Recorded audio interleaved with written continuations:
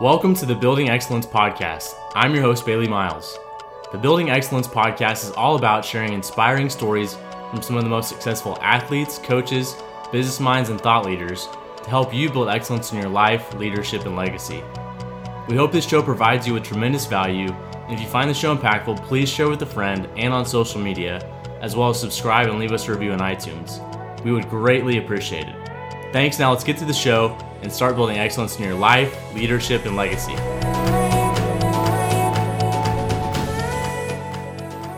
Hey everyone, welcome to the Building Excellence Podcast. Today I have a special guest, Lee Cockerell, with me. Lee is the former executive vice president of the Walt Disney World operations team. So thank you so much for being here, Lee. It's an honor to have you. Yeah, great. Looking forward to it. Thank you. Yeah. So if you wouldn't mind, kind of give us a little bit of detail and background on yourself and what that was like for you. Maybe it may depress your listeners. So I grew up in Copan, Oklahoma on a farm, which I don't know if you know where that is, but it's out in the middle of nowhere, north of Dewey and almost to the Kansas border. Oh, yeah. And we were very poor. We had a farm and we didn't even have indoor plumbing. I tell my grandkids that. They think I'm lying. But I actually took my son there and showed him the old place. It's been torn down since then. And my mother was kind of dysfunctional. She was married 5 times. She was kind of busy. And I've been adopted twice. I got my name Cockerell when I was 16 by husband number 4. Really? Okay. She started making better choices. She started marrying doctors. And so he had money. I got to go to college. I never even thought, a lot of kids didn't go to college back then. And so I went off to Oklahoma State and promptly flunked out for not going to class. And I was not a good student anyway. And I went in the Army in 1964. And that was good for me. I needed that kind of being away from home, discipline. In the Army, there's one way to do it. You do it the way they tell you. And I learned a lot. And so I met a guy there, and he asked me if I wanted to go to Washington, D.C. with him when we got out of the Army. I said, sure. So we went to Washington, got a job at the Washington Hilton up there on Connecticut Avenue, where John Hinckley shot President Reagan back in the 80s. And I worked there as a waiter, and somebody taught me the business. I'd never been in a hotel my whole life. And then I said 2 reasons I was successful. I have a good attitude because I don't have a college degree. And I'm really organized. I'm very disciplined, reliable. I really do what I say I'm going to do. People can rely on me. And I got promoted about a year and a half later into a management training program in the accounting area. And so I eventually was doing the accounting for the food and beverage operations at the Washington Hilton, and then Chicago, and then the Waldorf Astoria in New York. And then I worked at a Tarrytown Hilton, which is up by the Tappan Zee Bridge in north of Manhattan. Then Los Angeles Hilton. And my wife and I moved 11 times, and with my career, we've had a ball. We've been here 30 years, so you can imagine the early years. We had a 2-year-old, and Hilton was great. I learned a lot. I learned the business there. Marriott was amazing. I really learned how to be a good manager because you were responsible for the P&L, your expenses. You had to be on the ball. Disney, Marriott's a very good management company. I mean, management, they keep things under control. And they had 32 hotels when I joined them, and now they have 7,000. Yes. So I used to see Bill Marriott every day and all the time because 32 hotels, he came and saw us a lot. Yeah. And then I got, I got recruited by Disney in 1990 to go to France and open Disneyland Paris. And they wanted me back in the food business because I was really good at that. I knew the accounting, I knew the finance, I'd been a cook, I'd been a waiter, I'd done all that. I knew how people steal and how they drink whiskey and steal cigarettes. And it's a crazy business in the food business. And people are from every country in the world when you work in the food business, especially in a big city like New York, Washington, LA. So you really come to appreciate all kinds of people. Those people you work with, you go out with, you date them, you drink with them, and it was a good experience. And so I went to France. My wife loved it. She wanted to go to France. She had a French boyfriend when I met her in the 1960s. I had to get rid of him. That took a while. Okay. She liked him. He had a better car than I did.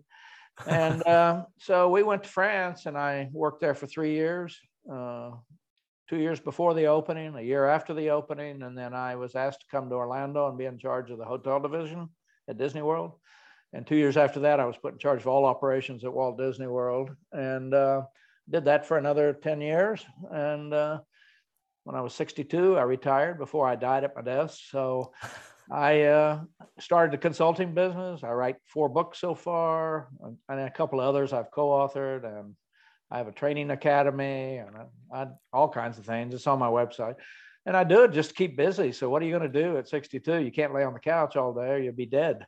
And so I really love it. I love teaching, which has really become, I'm advising people today, don't be a boss, be a teacher. Because first of all, people hate their boss. And being a teacher, they appreciate that. When somebody's not doing a job, don't try to intimidate them or yell at them, or just teach them. Just take them and show them, just like you would your children. And so that's become very... that I really get inspired by that now, because I get so much good feedback from people saying thank you. And that's the name of the game. I just want to be appreciated. People ask me why I do this, and I said, because people clap and I need it. I'm very insecure. And when I play golf, nobody claps. So I quit doing that. And so it's fun. That's what I do. And I travel all over the world, and I've been to 45 countries now and done business in 45 countries. And it changed me. I tell kids today, as soon as you graduate from college, get out of your community, get out of your village, go out and see the world, go to a big city and live 5 years. It'll change you. If you can get an international assignment, by all means, it'll change you for the better. And education, experience, and exposure, that's the name of the game. And so if you'd have told me when I was 20 years old, I'd be running Disney World 15 years later, I would say, you're the craziest person in the world. I mean, it doesn't seem possible. And I think one of the messages for your listeners is young people and middle-aged people and older people need to not underestimate what they can do, what they can achieve. Don't underestimate your influence. You can influence these people every day with your own role modeling and being good and nice and treating people well and training them. Mm-hmm. And so that's one thing I learned is I always underestimated my ability. And that's why you have low self-confidence. And luckily, I worked for 3 great companies, and I had a lot of good experience, and I did well, so my confidence rose pretty dramatically. I don't have any problem with it today, but boy, I tell you what, when you don't have strong self-confidence, it's hard to get up and speak and to teach and to deal with hard things, make hard decisions, have hard conversations with people, which is, kind of the name of the game. And so that was kind of my career, and now I'm just enjoying it and talking to people like you and anybody that'll talk to me. Yeah. Well, yeah. What haven't you done? I've done a lot, and I will tell you, I now in the last 25 years I've learned to just do things to do them. I enjoy talking. Now I know you. You know me. I mean, I don't know. Something might happen another time. I had a guy call me the other day and book me for a great piece of work for him. And when he finished telling me what he was going to pay me, what he could and wanted to, he said, and I want to tell you, 7 years ago, you spoke and I was there. And afterwards, I came up to you and told you my son wanted to be a chef, and you got him a job at Disney, and he's about to become a chef. I mean, everything comes around. Yeah. In my opinion, that's my experience. Don't do things for people expecting anything. But when you do things for people, often something happens. And I think that's real. I think people don't forget when you help them. You forget maybe that you helped them, but they don't forget. I don't remember helping this young man, but his dad said I did. So I guess I did. Yeah. And we can all do that every day. Every day we have the opportunity to help somebody, not be, as my granddaughter said, I said, what's the most important thing in customer service, Margot, when she was 12? I'm writing a book about it and I need your help. She said, Pappy, the most important rule is to be nice. And we could all be a little nicer these days. I mean, yes. The kids are nice, but not so many adults. Yeah. And she's smart. Yeah, she was. And my grandson, I asked him what service meant to him. He was 10. And he said, Pappy, when you serve, you're always the giving one. And then my oldest grandson, he's a biomedical engineer now. I said, what do you got, Julian? And he said, Well, I'll tell you from the medical work I've done, your tongue's the strongest muscle in your body. Be careful how you use it. You can hurt people with it. Mm-hmm. And, there's 3 kids. I don't get that much out of adults. And Yeah. they're good lessons for us to remember, is to take a deep breath and behave. Well, people got enough problems in their life without us making it worse every day. Mm-hmm. And all around, everywhere, anxiety and depression are at an all-time level in the world. I mean, people are really in tough shape and worried about many things, as you know, and I'm sure you see that in your own life. Absolutely. Yeah. No, there's all types of things that go around, and just simple acts like what you're talking about, being nice, having a smile, service. It's all things I'm sure that you were trying to implement, and you guys have done a fantastic job at Disney and Marriott and Hilton, all the places you've been, but they're so, it goes from the top down. And so can you talk a little bit about those experiences? Because you shared so much right there and really want to unpack it, but early on, did you have any particular experiences at a young age that kind of shaped you? Yeah, I mean, I didn't know it at the time, but I think growing up in Oklahoma on a farm where, people said, "What did you have any work to do there?" I said, "We didn't call it work. It's just you had things you had to do." I milked a cow in the morning. We fed the cows. We had to, we never went on vacation. We might go out to the lake in the afternoon on a Saturday and get back in time to milk the cow. And you just work. And the people out in the rural areas are, they help each other. And I guess all that goes in you when you're a kid, and that's the way it is. And I didn't realize I was learning that stuff. And you learn, I think, persistence. You got to get it done. You can't tell your mother, "I don't want to milk the cows today. I don't want," no, I don't want to feed the dog. I don't want to, I can't even imagine telling my mother I wasn't going to do it. And I didn't even know you could tell her you couldn't do it. I think you learn those things by where you grow up and the culture you grow up in and how your parents and grandparents are and seeing them work hard.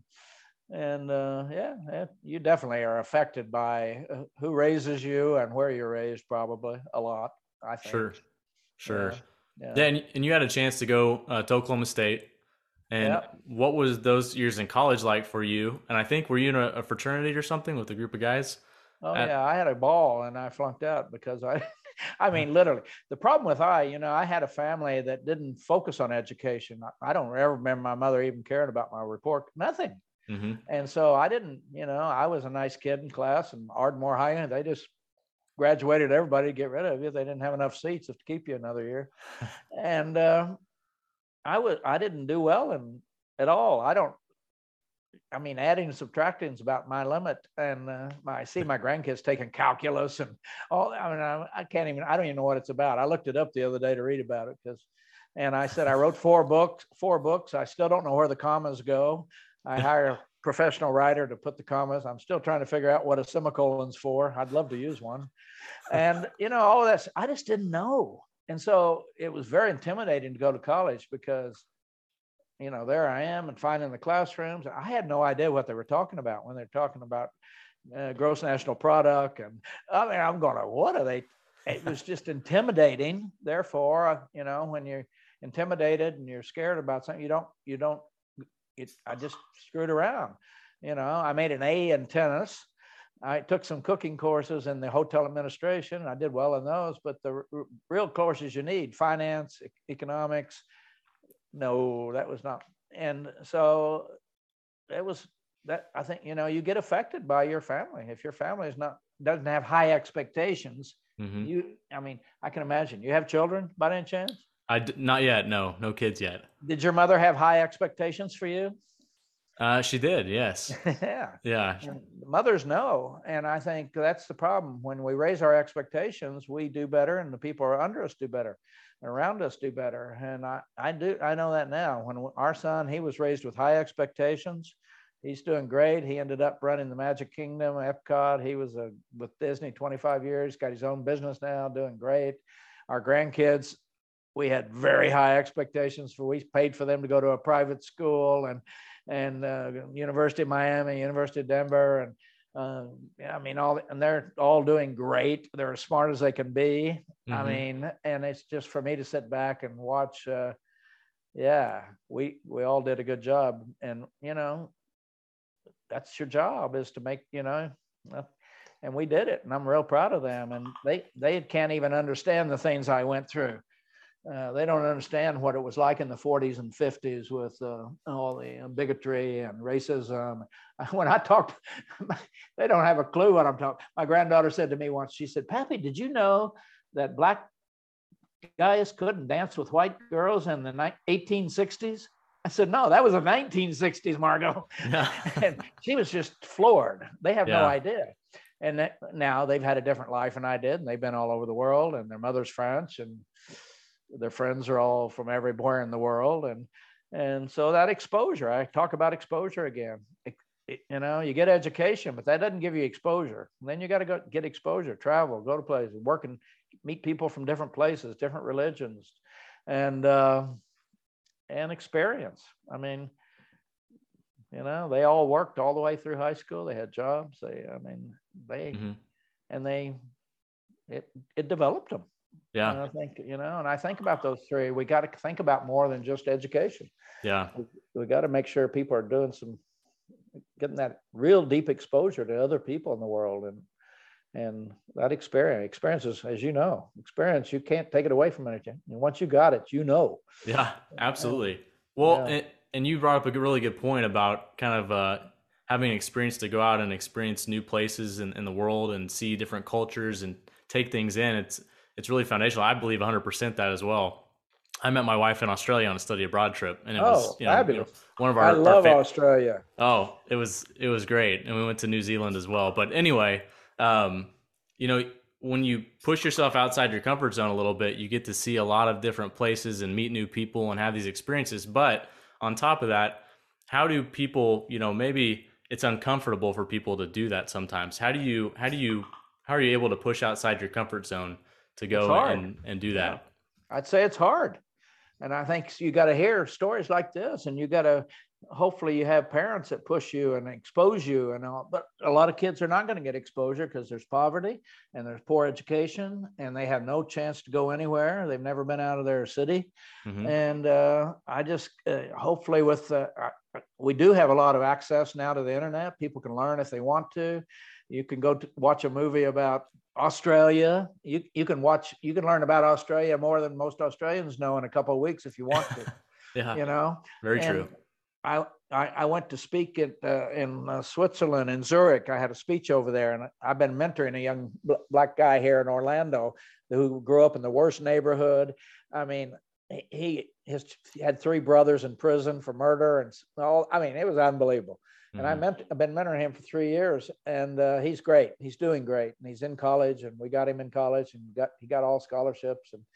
And one day I went to Zurich, and when I got back, he said, "Hey Lee, how was Zurich?" I said, "Oh, it was great. We had a great time." He said, "Where is Zurich?" He had no idea. Mm-hmm. I said, "Okay, take that little phone out of your pocket and put in Google Zurich, and then you call me back and tell me where it is." And I really taught. I said, "Don't ever ask a stupid question again. It's in your pocket." Uh-huh. And he now knows.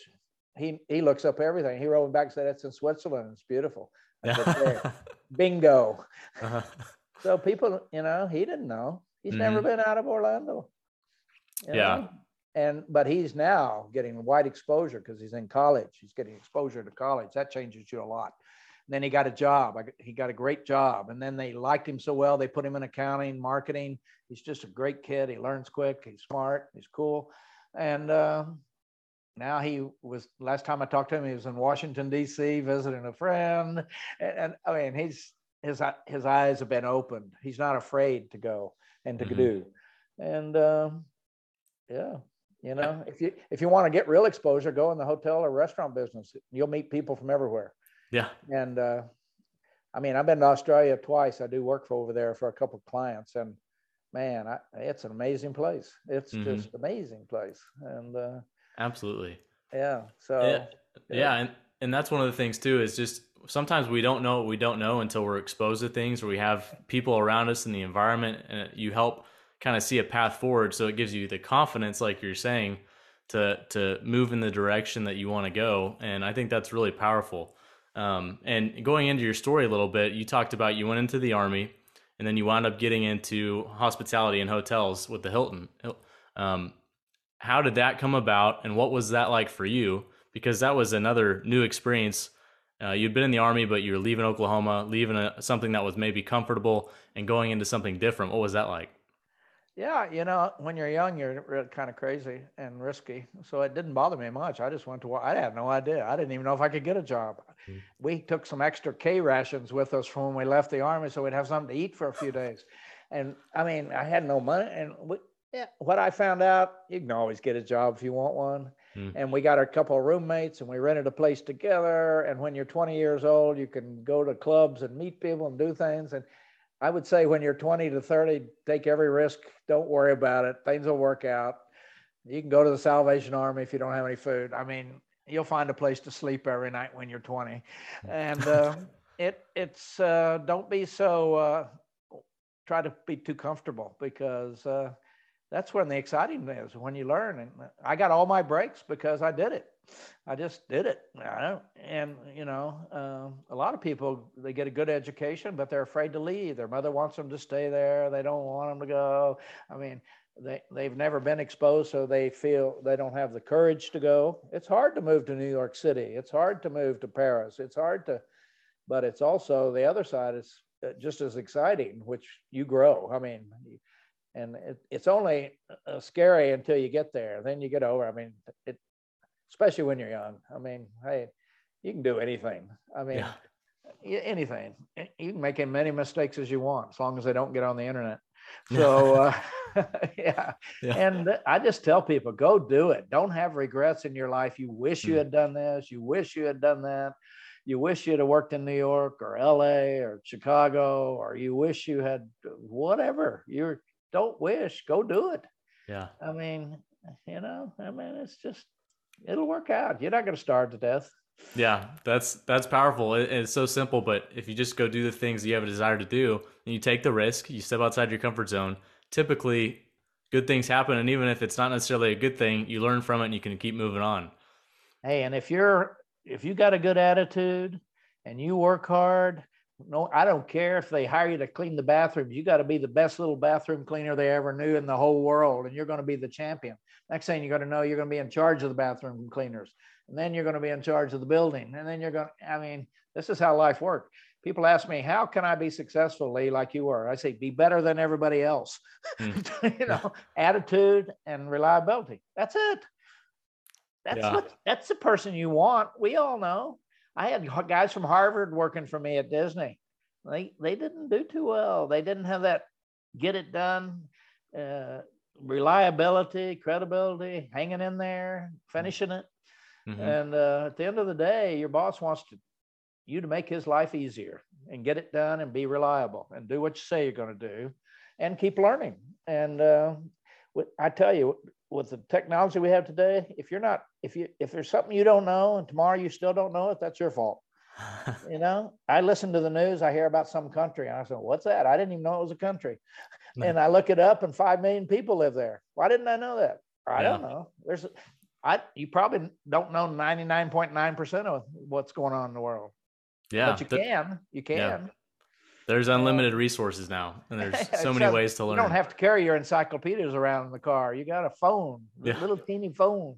It's got everything you need to know in there. Absolutely. So would you say that, what you just talked about, was that something that you naturally had within you, like doing a job, doing what you say you're going to do, working hard, being the best at whatever you're in? Or was it something that continued to develop? No, I did that because I was afraid of my mother. But, at the end of the day, you just did what you're supposed to do. There was no excuses.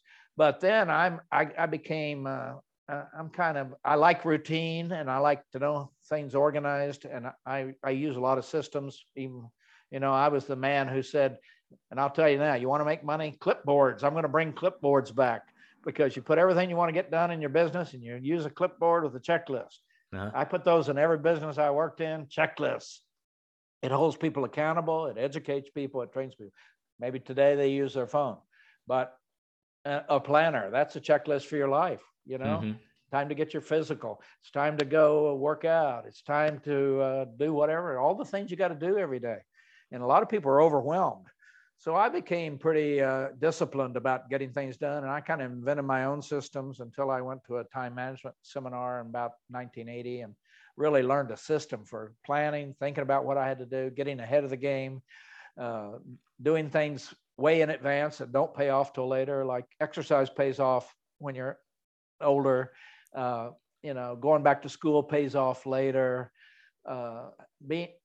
Training, developing your people that work for you pays off for your business. Mm-hmm. I mean, all the things you got to do back here that you get to pay off later, and that's what I had to learn, because a lot of people are still waiting to start saving for their retirement and they're 55. That's good. That may be a little too late. Yeah. You got to get started. And that's what problem. Most people don't have the discipline to get started and they procrastinate. And I've really come to the conclusion, the number one reason people procrastinate, don't get things done that they want to do and could do, they don't feel well, either mentally, physically, or emotionally.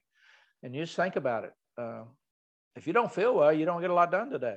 If you didn't get a good night's sleep, or you ate that third meatball, or you ate dinner too late, or you drank too many beers or glasses of wine, or you didn't get enough sleep, you think that's why people don't get things done. They don't feel like it. And I pay a lot of attention to that. What time I have dinner, not eat too late. I kind of gave up alcohol because I sleep 100 times better. I wake up in the morning, I try to think about whether I had a good night's sleep or not. When I wake up in the morning, as they say, before you talk to your wife or see anybody, drink 2 large glasses of water, because your brain is like Swiss cheese when you wake up in the morning. It's dehydrated and you'll feel better all day. I'm just starting to learn more about it's sleep, exercise, and diet. That's why people either feel bad or feel good. I mean, it's not a mystery. There's a book out now, which I read, which is unbelievable. It's called Why We Sleep. It's written by PhD, and it's like amazing. You read that book, it'll change your whole, and when you have kids one day, we don't understand the sleep issue enough. We get kids up too early. They don't get and people all say, well, I can live on 4 hours sleep. No, you can't. It tears away at your life. You die younger. No. You need 8 or 9 hours sleep a night. Kids do. We all do. And people go around, they don't know they're dying. They think they feel good. And then they die at 64, 72. You don't have the same ability to withstand infection. It's everything.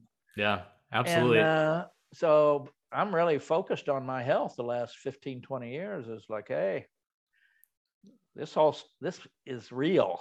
This is real. I took sugar out of my diet. It's hard. It takes about 10 days.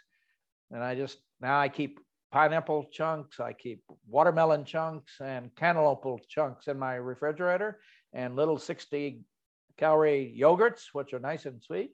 I have that after dinner if I'm hungry, that crunch, just having an alternative. So I could open the freezer and get a nice big ice cream cone, or I can open the refrigerator and get some chunks and a yogurt, or something that will satisfy you. And now I don't even want sugar anymore. It takes a while to get it out of your system, because it's like, and my wife loves chocolate. We got more chocolate in this house, but I don't want it. I said, it's not a problem anymore, but you got to really be disciplined to train yourself to be different and to do things different. And people are not paying attention to that. Look at people in the United States. I mean, it's like no wonder we got a healthcare problem. Everybody is like 80 pounds overweight, diabetic, and they're having a bypass surgery and Alzheimer's and God knows what else. I mean, not getting enough sleep is directly related to eating too much. It is. It's real. It's direct. Those are direct. Those are real, right from your brain to your heart. And so I think we got to help people get more knowledge. We got to teach kids earlier in school. When my son went to first grade, he came home and said, "Dad, you know what you get if you smoke cigarettes?" I said, "No, what do you get?" He said, "You get heart disease." He didn't even know what that was, but it's in his brain. You don't want to smoke. Yeah. Heart disease. First grade. You got to teach these kids early. It's like today, if if you got girls, you want to be talking to, and boys when they're 9 or 10 years old about sexual issues, because they have lots of ways to learn the wrong way, and the parents are usually the problem. Well, I don't want to talk about it. I mean, we got to understand better that we can control our own lives and quit blaming everybody. Take care of yourself. Yeah. And I tell people, take care of yourself, because when you die, your wife's going to get remarried. So you better stay around. And that guy's going to drive your car. He's going to live in your house, and do it for your family.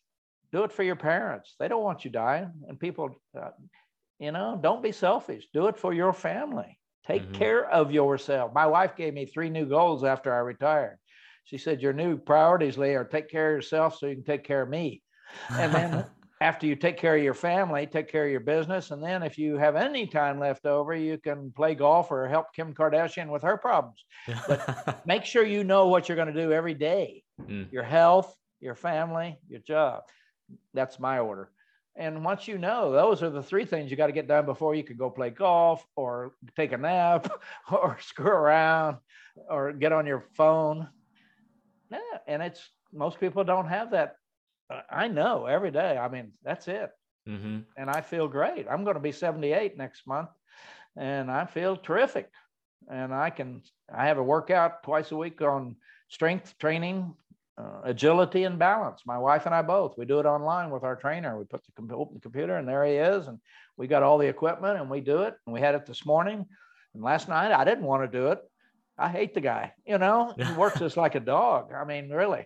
And we both feel great, and we don't want to break a hip. Yeah. But you did it, right? We did it. You didn't want to do it, but you did it. Yes. It's good. And you do it. You got to schedule the priorities in your life, and you got to do the hard things. This is the problem. Nobody wants to do the hard things. Oh no, we don't, because everything's hard. Well, everything's hard before it comes easy. You can't keep the training wheels on your bike until you're 45 years old. You got to eventually. And this is the problem. Unless you do hard things, life gets harder. If you take the easy route, you're going to get out of shape. You're not going to pay attention to your wife. You're not going to feel good in the morning. So you're going to get in road rage out on the highway because you're mad at somebody. And I mean, it just all goes downhill if you don't take care of yourself. And you know these people. You see them every day. Yeah. They're in a bad mood. They're angry. They're mad. They don't even know why. Yeah. And it's sad. Yeah. It can be me. It can be me sometimes. So yeah. We all need to be better. We're all doing a lot, but we're not being a lot.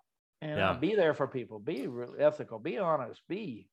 And I was as selfish as anybody when I was young, because it was all about me. I want to get the bonus and the car and the stock options. And as you get older, I wish I'd have learned that earlier, but I did learn it early enough to make sure our son grew up with the right values, and our grandkids did. And at the end of the day, somebody said, what's the meaning of life?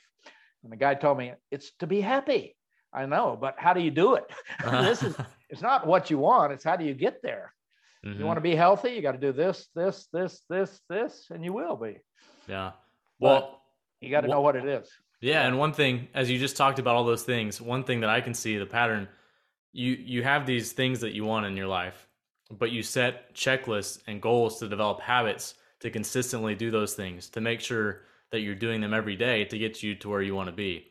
And if it makes it easier for you, right? You don't have to necessarily think, because you put the pineapple in the fridge, you can just go in and pick it up. You don't have to think about it. You've already set in place these systems like you talked about, which we'll get into too, but you set these systems in place for your life to be healthy, to be present with your wife and your kids, and to help other people out. And so that's something that I can take, and I think it's really important to understand that you set up these systems in your life to get the results that you want to see. I work with a lady that's in the pharmaceutical business, a big company, and she was teaching us, she was in one of my masterminds, and she taught us to think about many habits, drink 2 glasses of water when you get up in the morning. Put in your planner, if you can't remember, set the alarm in your clock to make sure you're drinking enough water all day. A mini habit, and then it'll become a real habit, like brushing your teeth.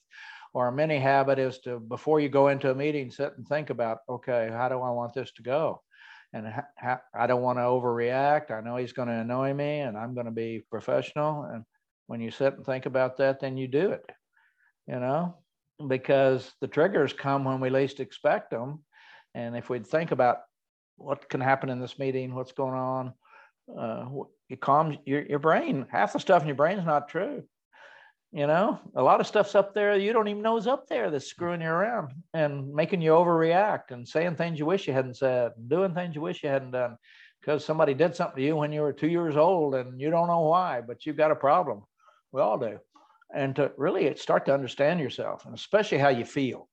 How do you feel? That's the difference. Most people don't want to know how they feel because they feel horrible. They don't sleep well. And then they get up frustrated and they go eat some Oklahoma gravy and biscuits. And it's just like, you got to have a big conversation with yourself and understand yourself. And most people don't do that. And we don't educate them either. Routine is really important. Routine. We all brush our teeth every day, hopefully, a couple of times. That's routine. We always do it. We were taught to do it. And we've got to start teaching people that these are important too. My grandkids are all in perfect physical shape. They look great. They feel great because that's how they grew up. You become who you are when you're 7 or 8 or 9 years old by where you live and who you're. And I feel really bad for people who grow up in poverty and no education and a house with no air conditioning and God, not enough, way too many carbs and not enough protein and not vegetables. It affects your brain. Literally. You don't get enough nutrition, your children will have problems. Yeah. Isn't that scary? It is. It's happening all over the world. And healthcare, getting your kids to their physicals and getting their inoculations and getting them checkups. And can you imagine that there's kids out there that don't get any of that? Yeah. Nobody gives it. It's like, it's real. Yeah. And so we're lucky. We are. Yeah. We're lucky. And my children are lucky and my grandchildren are lucky. And they're lucky because I have Venmo too. So they like me. Yeah. Well, so a lot of that stuff, it's about us. We can do more than we think we can do. Absolutely. And I love that point. It's such a great point because we do have so many things that pop up in our head a lot of times that keep us from doing the things that we really can do. But also I want to dive back into your story. You were at Hilton, then you went to Marriott. And so Marriott at the time, I believe there was maybe 32 hotels nationally at the time. And you jumped in, and then now they're over, I don't even know the statistics, over 4,000, whatever it is. 7,000. And at the time, my friends at Hilton said, "Are you crazy to go to that little company? They're never going to be anybody." Yeah. Well, there you are. Yeah. So what was that experience like? Because you were working, it was a smaller environment to where you said you saw Mr. Marriott all the time. What was he like? What were the things you learned from him and in that organization as you grew as a manager and leader and person as well? First thing you learn at Marriott is you take care of your people. That's Bill Marriott. Take care of the people. If they're not, we didn't have any unions. You were responsible for coaching your people, talking to people, disciplining them, and using empathy to make them feel better. Take care of your people and systems. I learned there. Marriott is systems. You take an inventory every day. You do this. You check that. Your overtime. How much. Everything about your business upside down. The P&L backwards and forwards. And I learned how to be a manager, how to manage the business, and that's Bill Marriott. They're relentless about take care of the people, and they'll take care of the business for you, and it's true. And they always were like that. When I worked at Hilton, Mr. Hilton would come to the hotel. We'd never see him. He went up to his suite. When Bill Marriott comes to the hotel, you go on a walk with him through the kitchens. He looks under the refrigerators. He see if it's clean. He goes to the back dock where the trash is. It's a long, hard walk with him because he wants to teach, and he's teaching you all the way. You may not know you're being taught, but you learn a lot on those walks. And that's just like, when your kids someday hang out with you, they'll learn from you. They're going to watch you. Everybody's watching you. You're being judged every minute of every day by everything you say and everything you do. And if you don't realize that, you got to be out of your mind because your reputation is what it is and you probably deserve it. Yeah. And you can change it. Mm-hmm. And so Marriott was terrific. It was amazing. And we got 2 days off. At Hilton, I worked 6 days a week. They really respected I got stock options when I was brand new. I didn't even know what they were. I threw them in a drawer. I never heard of stock. I mean, it was amazing. I was going, what is this? Years later, somebody said, I said, yeah, I looked at them. They got it. I got 1,000 shares at $12. And they went on to run up to $200 a share. And I thanked Mr. Marriott for putting my son through college. Yeah. Because they took care of everybody. Mm. I mean, people were so committed to Marriott. No turnover was almost zero. I mean, it was unbelievable. People stay their whole career because they were treated right. They were respected. They were included. They were involved. They were listened to, and they had opportunity to move up. Everything was internal. Most promotions were internal. If you did a good job, you could move up. Mm-hmm. I mean, who doesn't like that? I mean, so people stay, and they refer people. You know, your reputation hits the street. Everybody knows Marriott. That's a good place to go. Yeah, and that's the same with Disney. People want to work at Disney. Yeah, absolutely. So don't underestimate that the world doesn't know who you really are and what you really are and what your company is, because people talk. And most good business is referral business. You know, when somebody says, "Hey, he's great, work with him." Yeah. So yeah, that's a great story to getting to hear, you know, the way he operated his business and the things you learned that I know you applied obviously in your work as well. But, you know, the question or the statement that you said, people are watching you, and that stands out to me because that everyone is always watching you and you're doing something. So the question maybe is, what are you teaching them, the people around you, based upon what they're watching you?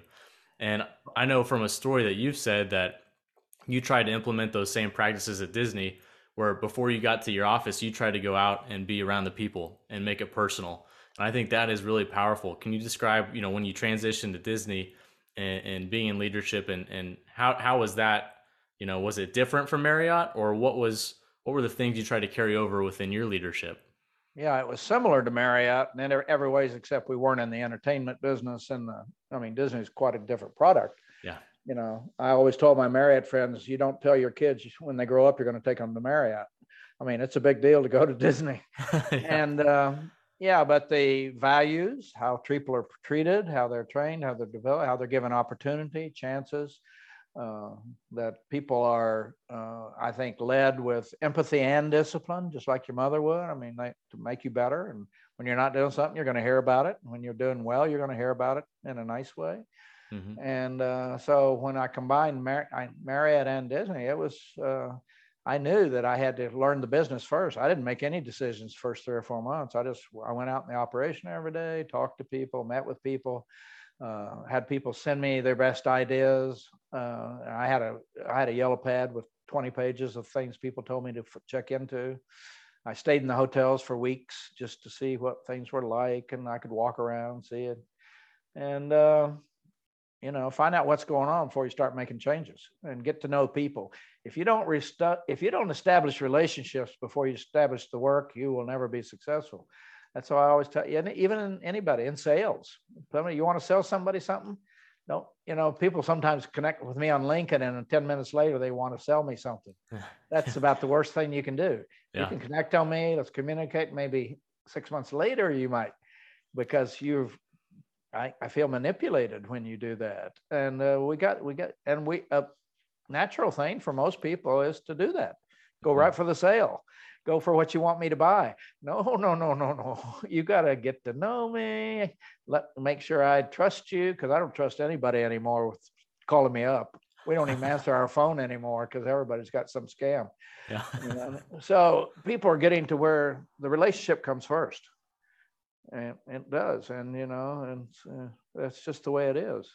Just slow down, take your time, get to know me, see what I need, not what you want to sell me. Absolutely. No, and you'll be the long game, you'll be better. You'll be more successful because people will refer you. Yeah. Well, I'm curious, how did you wind up at Disney? Did you know someone there at the time? Because I kind of goes back to relationships. I worked for Marriott. A guy worked for me. His name was Sanjay Varmi. He's Indian, and he was really smart and really great. And they brought him from the Middle East. He was working over there for Marriott. And they brought him to Washington, and he was going to report to me. And he was a handful. Let me tell you, this guy would go, he was like 10 years younger than me. He was going a mile a minute and he had 12 ideas, and he wasn't always very smooth in how he handled things. And so he worked for me, and I learned managing him was not easy, but it worked out. He left the company eventually and went with Disney. And 3 years later, he called me and he was going to open Disneyland Paris as the executive vice president of operations, and he wanted me to come with him to run the food and beverage operations. So I say he worked for me, and I turned around and I worked for him for 3 years. And just, don't try to be a big deal. Just treat people right, be honest with them, tell them the truth. Somebody asked me the other day, what's the best way to handle a tough situation? I said, well, I've learned truth works pretty good. Just use the truth. Don't spin it around. Don't give me something I don't even know what you're talking about. And this is the problem. Just get to the point, have the conversation, treat people right, and they will let you do that. You can have hard conversations. It's like a marriage. You can not always agree, but you always love each other. And you get, my wife and I have many disagreements about many things, but I'm not going to leave her, and she's not going to leave me because we disagree. That's because we treat each other right and respect each other right. And I'm there for her when she needs me, and she's there when I need her. And you don't have to agree with everybody. I was telling people that you don't have to do everything in your job either. You don't have to do anything. You just got to make sure it gets done. Yeah. So you can hire experts. You can hire a marketing person. You can hire somebody to mow your lawn. You can hire somebody to drive you to work. You don't have to do anything, but you still got to get it done. And although I would say with children, you do have to be a good role model personally. Yes. You don't need a nanny to do that for you. Absolutely. No. And what you talked about just in relationships, being a good person and treating someone with respect and dignity, if you hadn't done that, that opportunity wouldn't have happened, right? But you were a good leader and you cared for the people underneath you, and opportunities come from that. Not that you were trying to have that ever happen. You just were doing it because it was the right thing to do. And now all of a sudden a new opportunity opened up, and that's how it worked out. So that's a powerful lesson, in my opinion, that you can tell from your story. And if everybody listening out there would say, if you got a good attitude and you treat people right, and you're competent in the work you do, you'll be fine. But I don't care how competent you are, if you're a jerk, forget it. Your competency doesn't matter. I don't care if you're the smartest guy in the world. And people have got to get over that. I tell people, I said, don't be a big deal. When you become a big deal, don't do it. Don't become famous. All famous people are having a million problems: drugs, alcohol, divorce, suicide. Be careful what you want. Be good. Don't be, it's not how much money, it's be good, be a good person.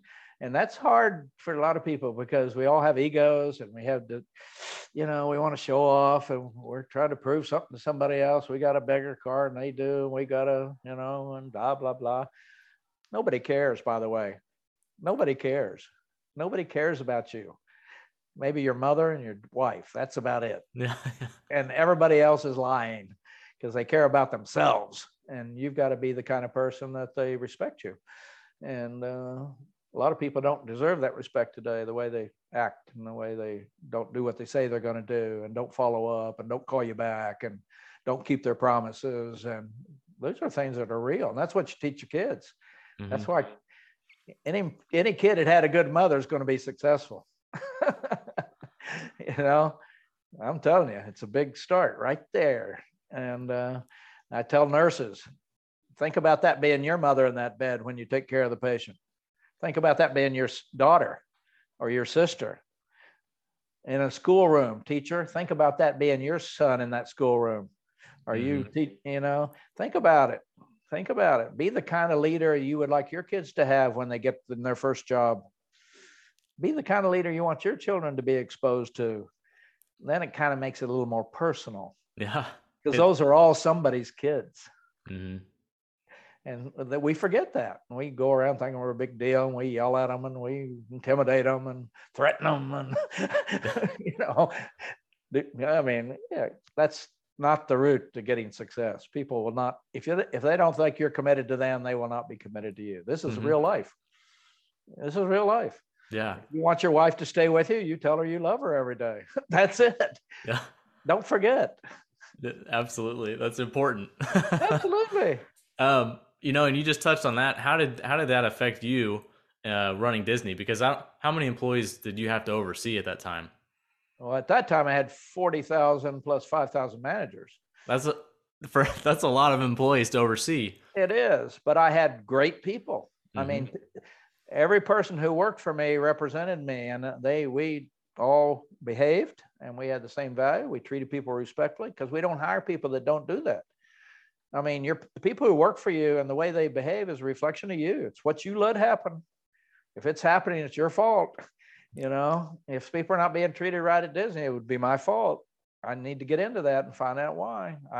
Did I hire the wrong person? Did I not train them? Was I not clear with them about how we behave around here, how we treat people? It's total clarity. If your kids misbehave, it's your fault.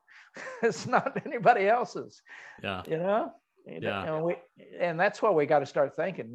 If we're in a responsible leadership position or being a parent, we own it. Don't be trying to blame it somebody else. Mm-hmm. You got to get involved. You got to be there. You got to listen. You got to have hard conversations with your kids with empathy and discipline, and be fair and firm, and they'll grow up and be just great. And then you won't send some idiot child to my workplace where I have to start over and train them, And but by the way, today there's a lot of that. You get kids, you got to start from how to take a shower, how to look, how to polish the shoe, how to come in, and how to talk. There's a lot of lack of development with children or in the workforce coming out of college. They they don't know how to have a conversation with somebody. They don't know how to speak to somebody, be respectful, be professional. You see it everywhere you go.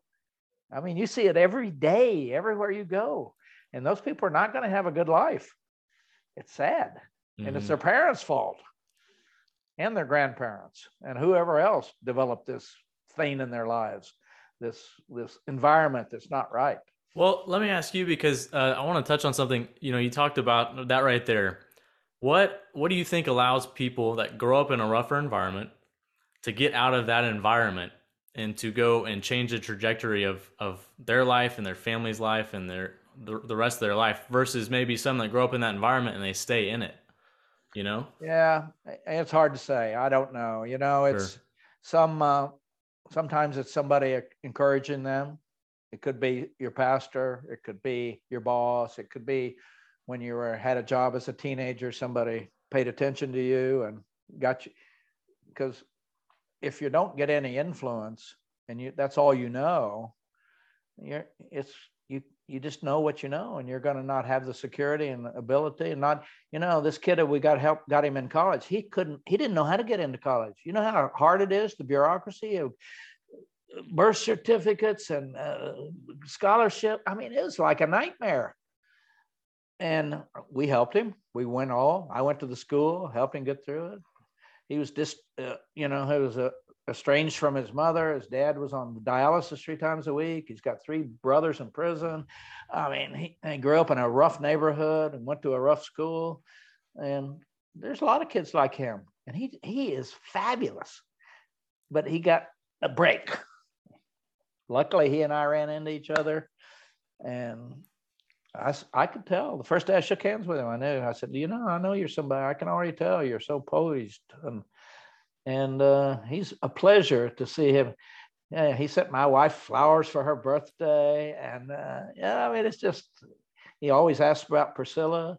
I bought a daytimer set and took it and showed him how to plan his day and how to put him through it, and gave him 2 years worth. So he didn't know about that. But you got to sit down and think about what you're going to do this week, this month. What people and the schools are not doing a good job either. Schools are doing a terrible job. And the counselors in schools are doing a terrible job because they got too many kids and they don't know what it's like, I think we need to get more involved in the schools and be up there and mentoring and taking kids and showing them, bringing kids. There's groups out there, sheriff's department, I know, they bring poor children to Disney every year. They rent a bus and they bring 100 kids down here.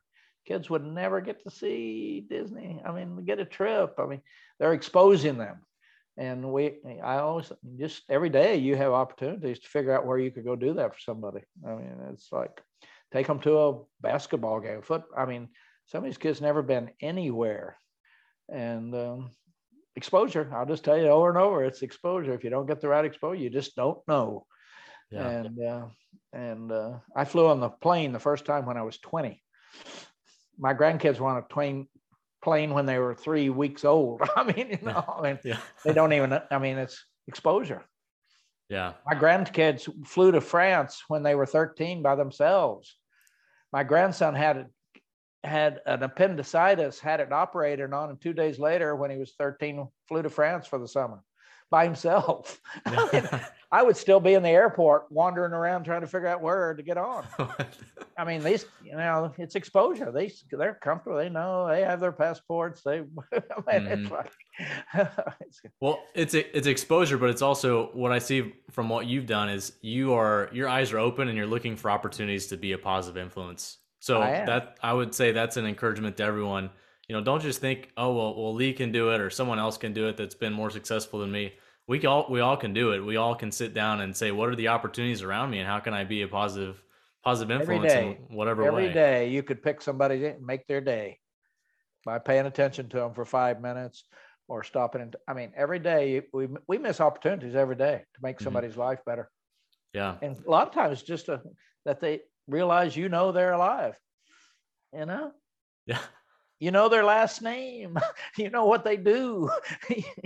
And I would imagine that many of the people that worked at Disney when you were in leadership, when you went around and you went on the grounds and you talked with some of the employees that you may not see all the time every single day, I bet they remembered that. I bet they remembered when you were present with them and wanted to hear exactly what's going on in their life. I bet many people would remember that. And that's such a simple action, right? And they talked about it after I left. They told the other people, he's okay. He's a good guy. Do you believe? I told him, and he followed up on it and fixed it. He did what he said he was going to do. And I say, you're being judged. Oh, okay. Big Lee came out here. We told him, he didn't do nothing. Yeah. He went back to his big office and looked out the window. You got to be on your game. If you tell your kids one day you're going to take them to Disney and you never do, they're going to grow up all screwed up. They're going to like, what? My dad never followed through. Or you're going to take them to some camping one Friday night when they're little and you don't do it. That goes up. They don't, you got to do what you say you're going to do, and be careful what you say you're going to do, because it's easy to say it and hard to do it. That's great. Well, I don't want to honor your time, so I want to wind down here. Real quickly before we go into these last few questions, what does it mean to be a good husband and father, in your opinion? Yeah, I think, I think it's the influence and the responsibility of knowing that, when you get into a job or you get into a marriage or you have kids, I can tell you it's not all fun and games. Disney's fun. Marriage is fun, but there are those times when we have issues. And I think it's a security thing too. I love knowing the only people I really worry about in my life are my family. There's 7 of us now.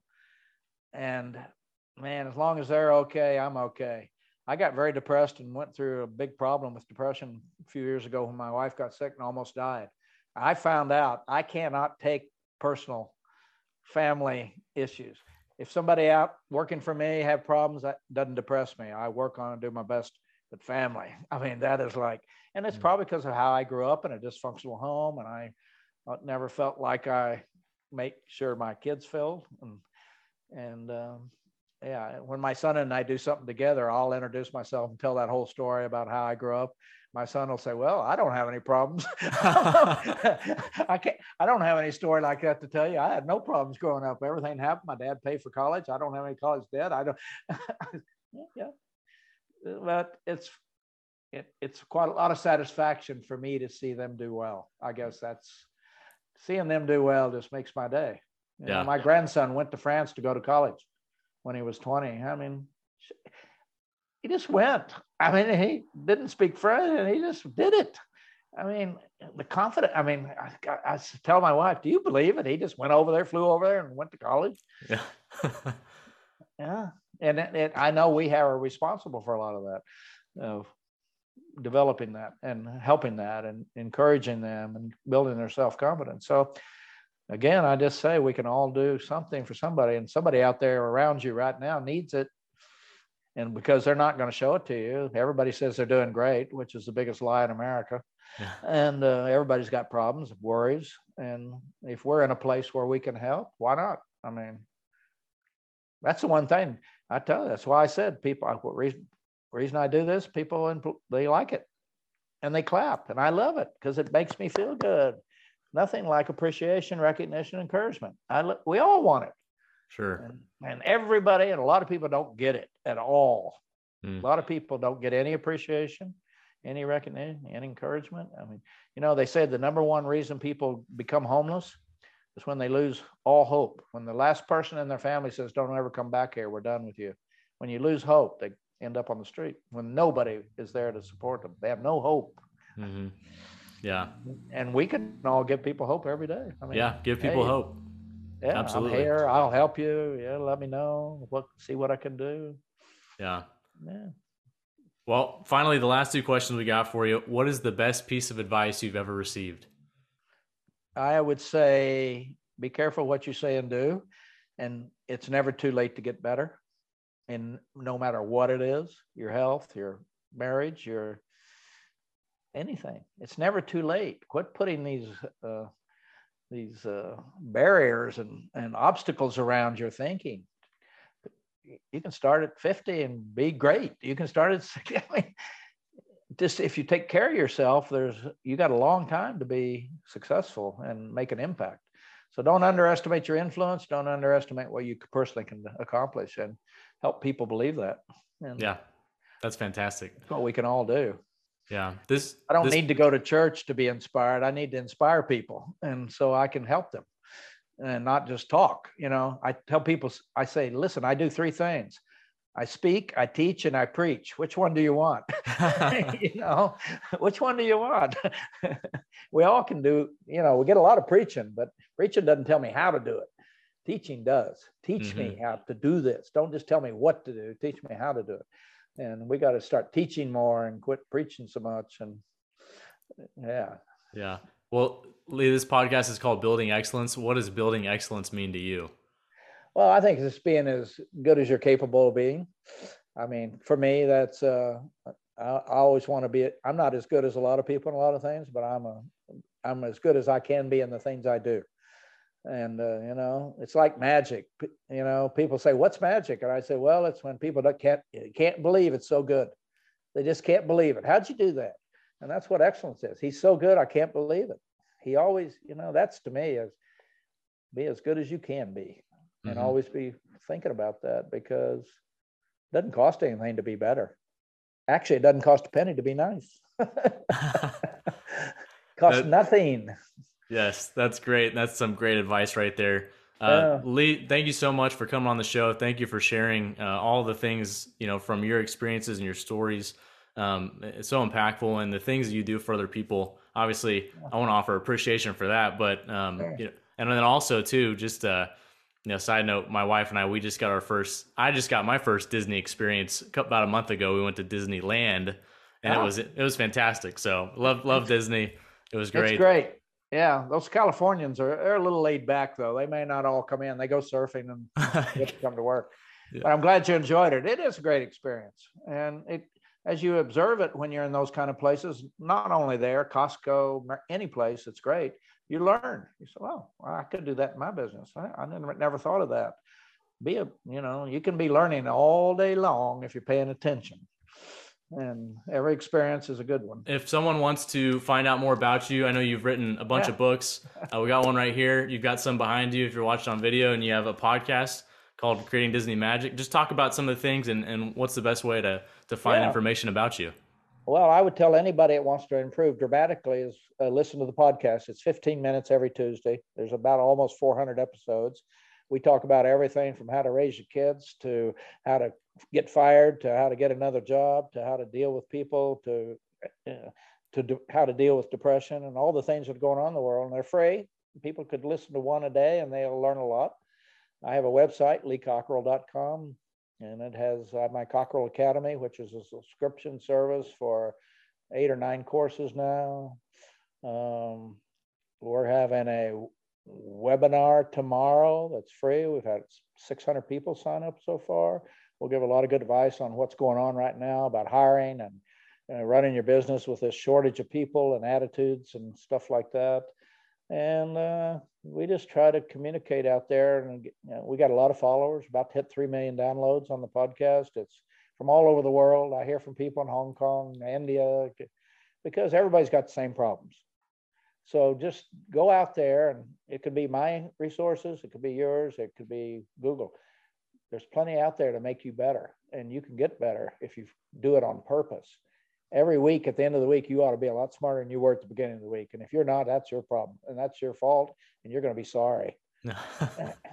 And you should be healthier at the end of the week too. Really be sorry. Yes. So anyway, those are just some things. They're fun, and this is a good subject. I'm glad you're doing it because people need to hear it, whether they want to hear it or not. Hey everyone, it's Bailey Miles. Thanks again so much for tuning in. We hope you found value in the show, and if you enjoyed it, we would really appreciate you sharing the show with a friend, subscribing on Apple or Spotify podcasts, writing a quick review, or leaving a 5-star rating. When you do that, it really helps get the message out and allows more people to hear these stories and help them build excellence in their life, leadership, and legacy. If you have any questions, thoughts, or ideas, I'd love to hear from you. You can reach out to me via email. It's bailey@baileymiles.com. Follow us on social. We're on all the different social platforms, Instagram, Facebook, Twitter, and YouTube. Or check out our website at baileymiles.com. Once again, I'd love to hear from you, so definitely do that.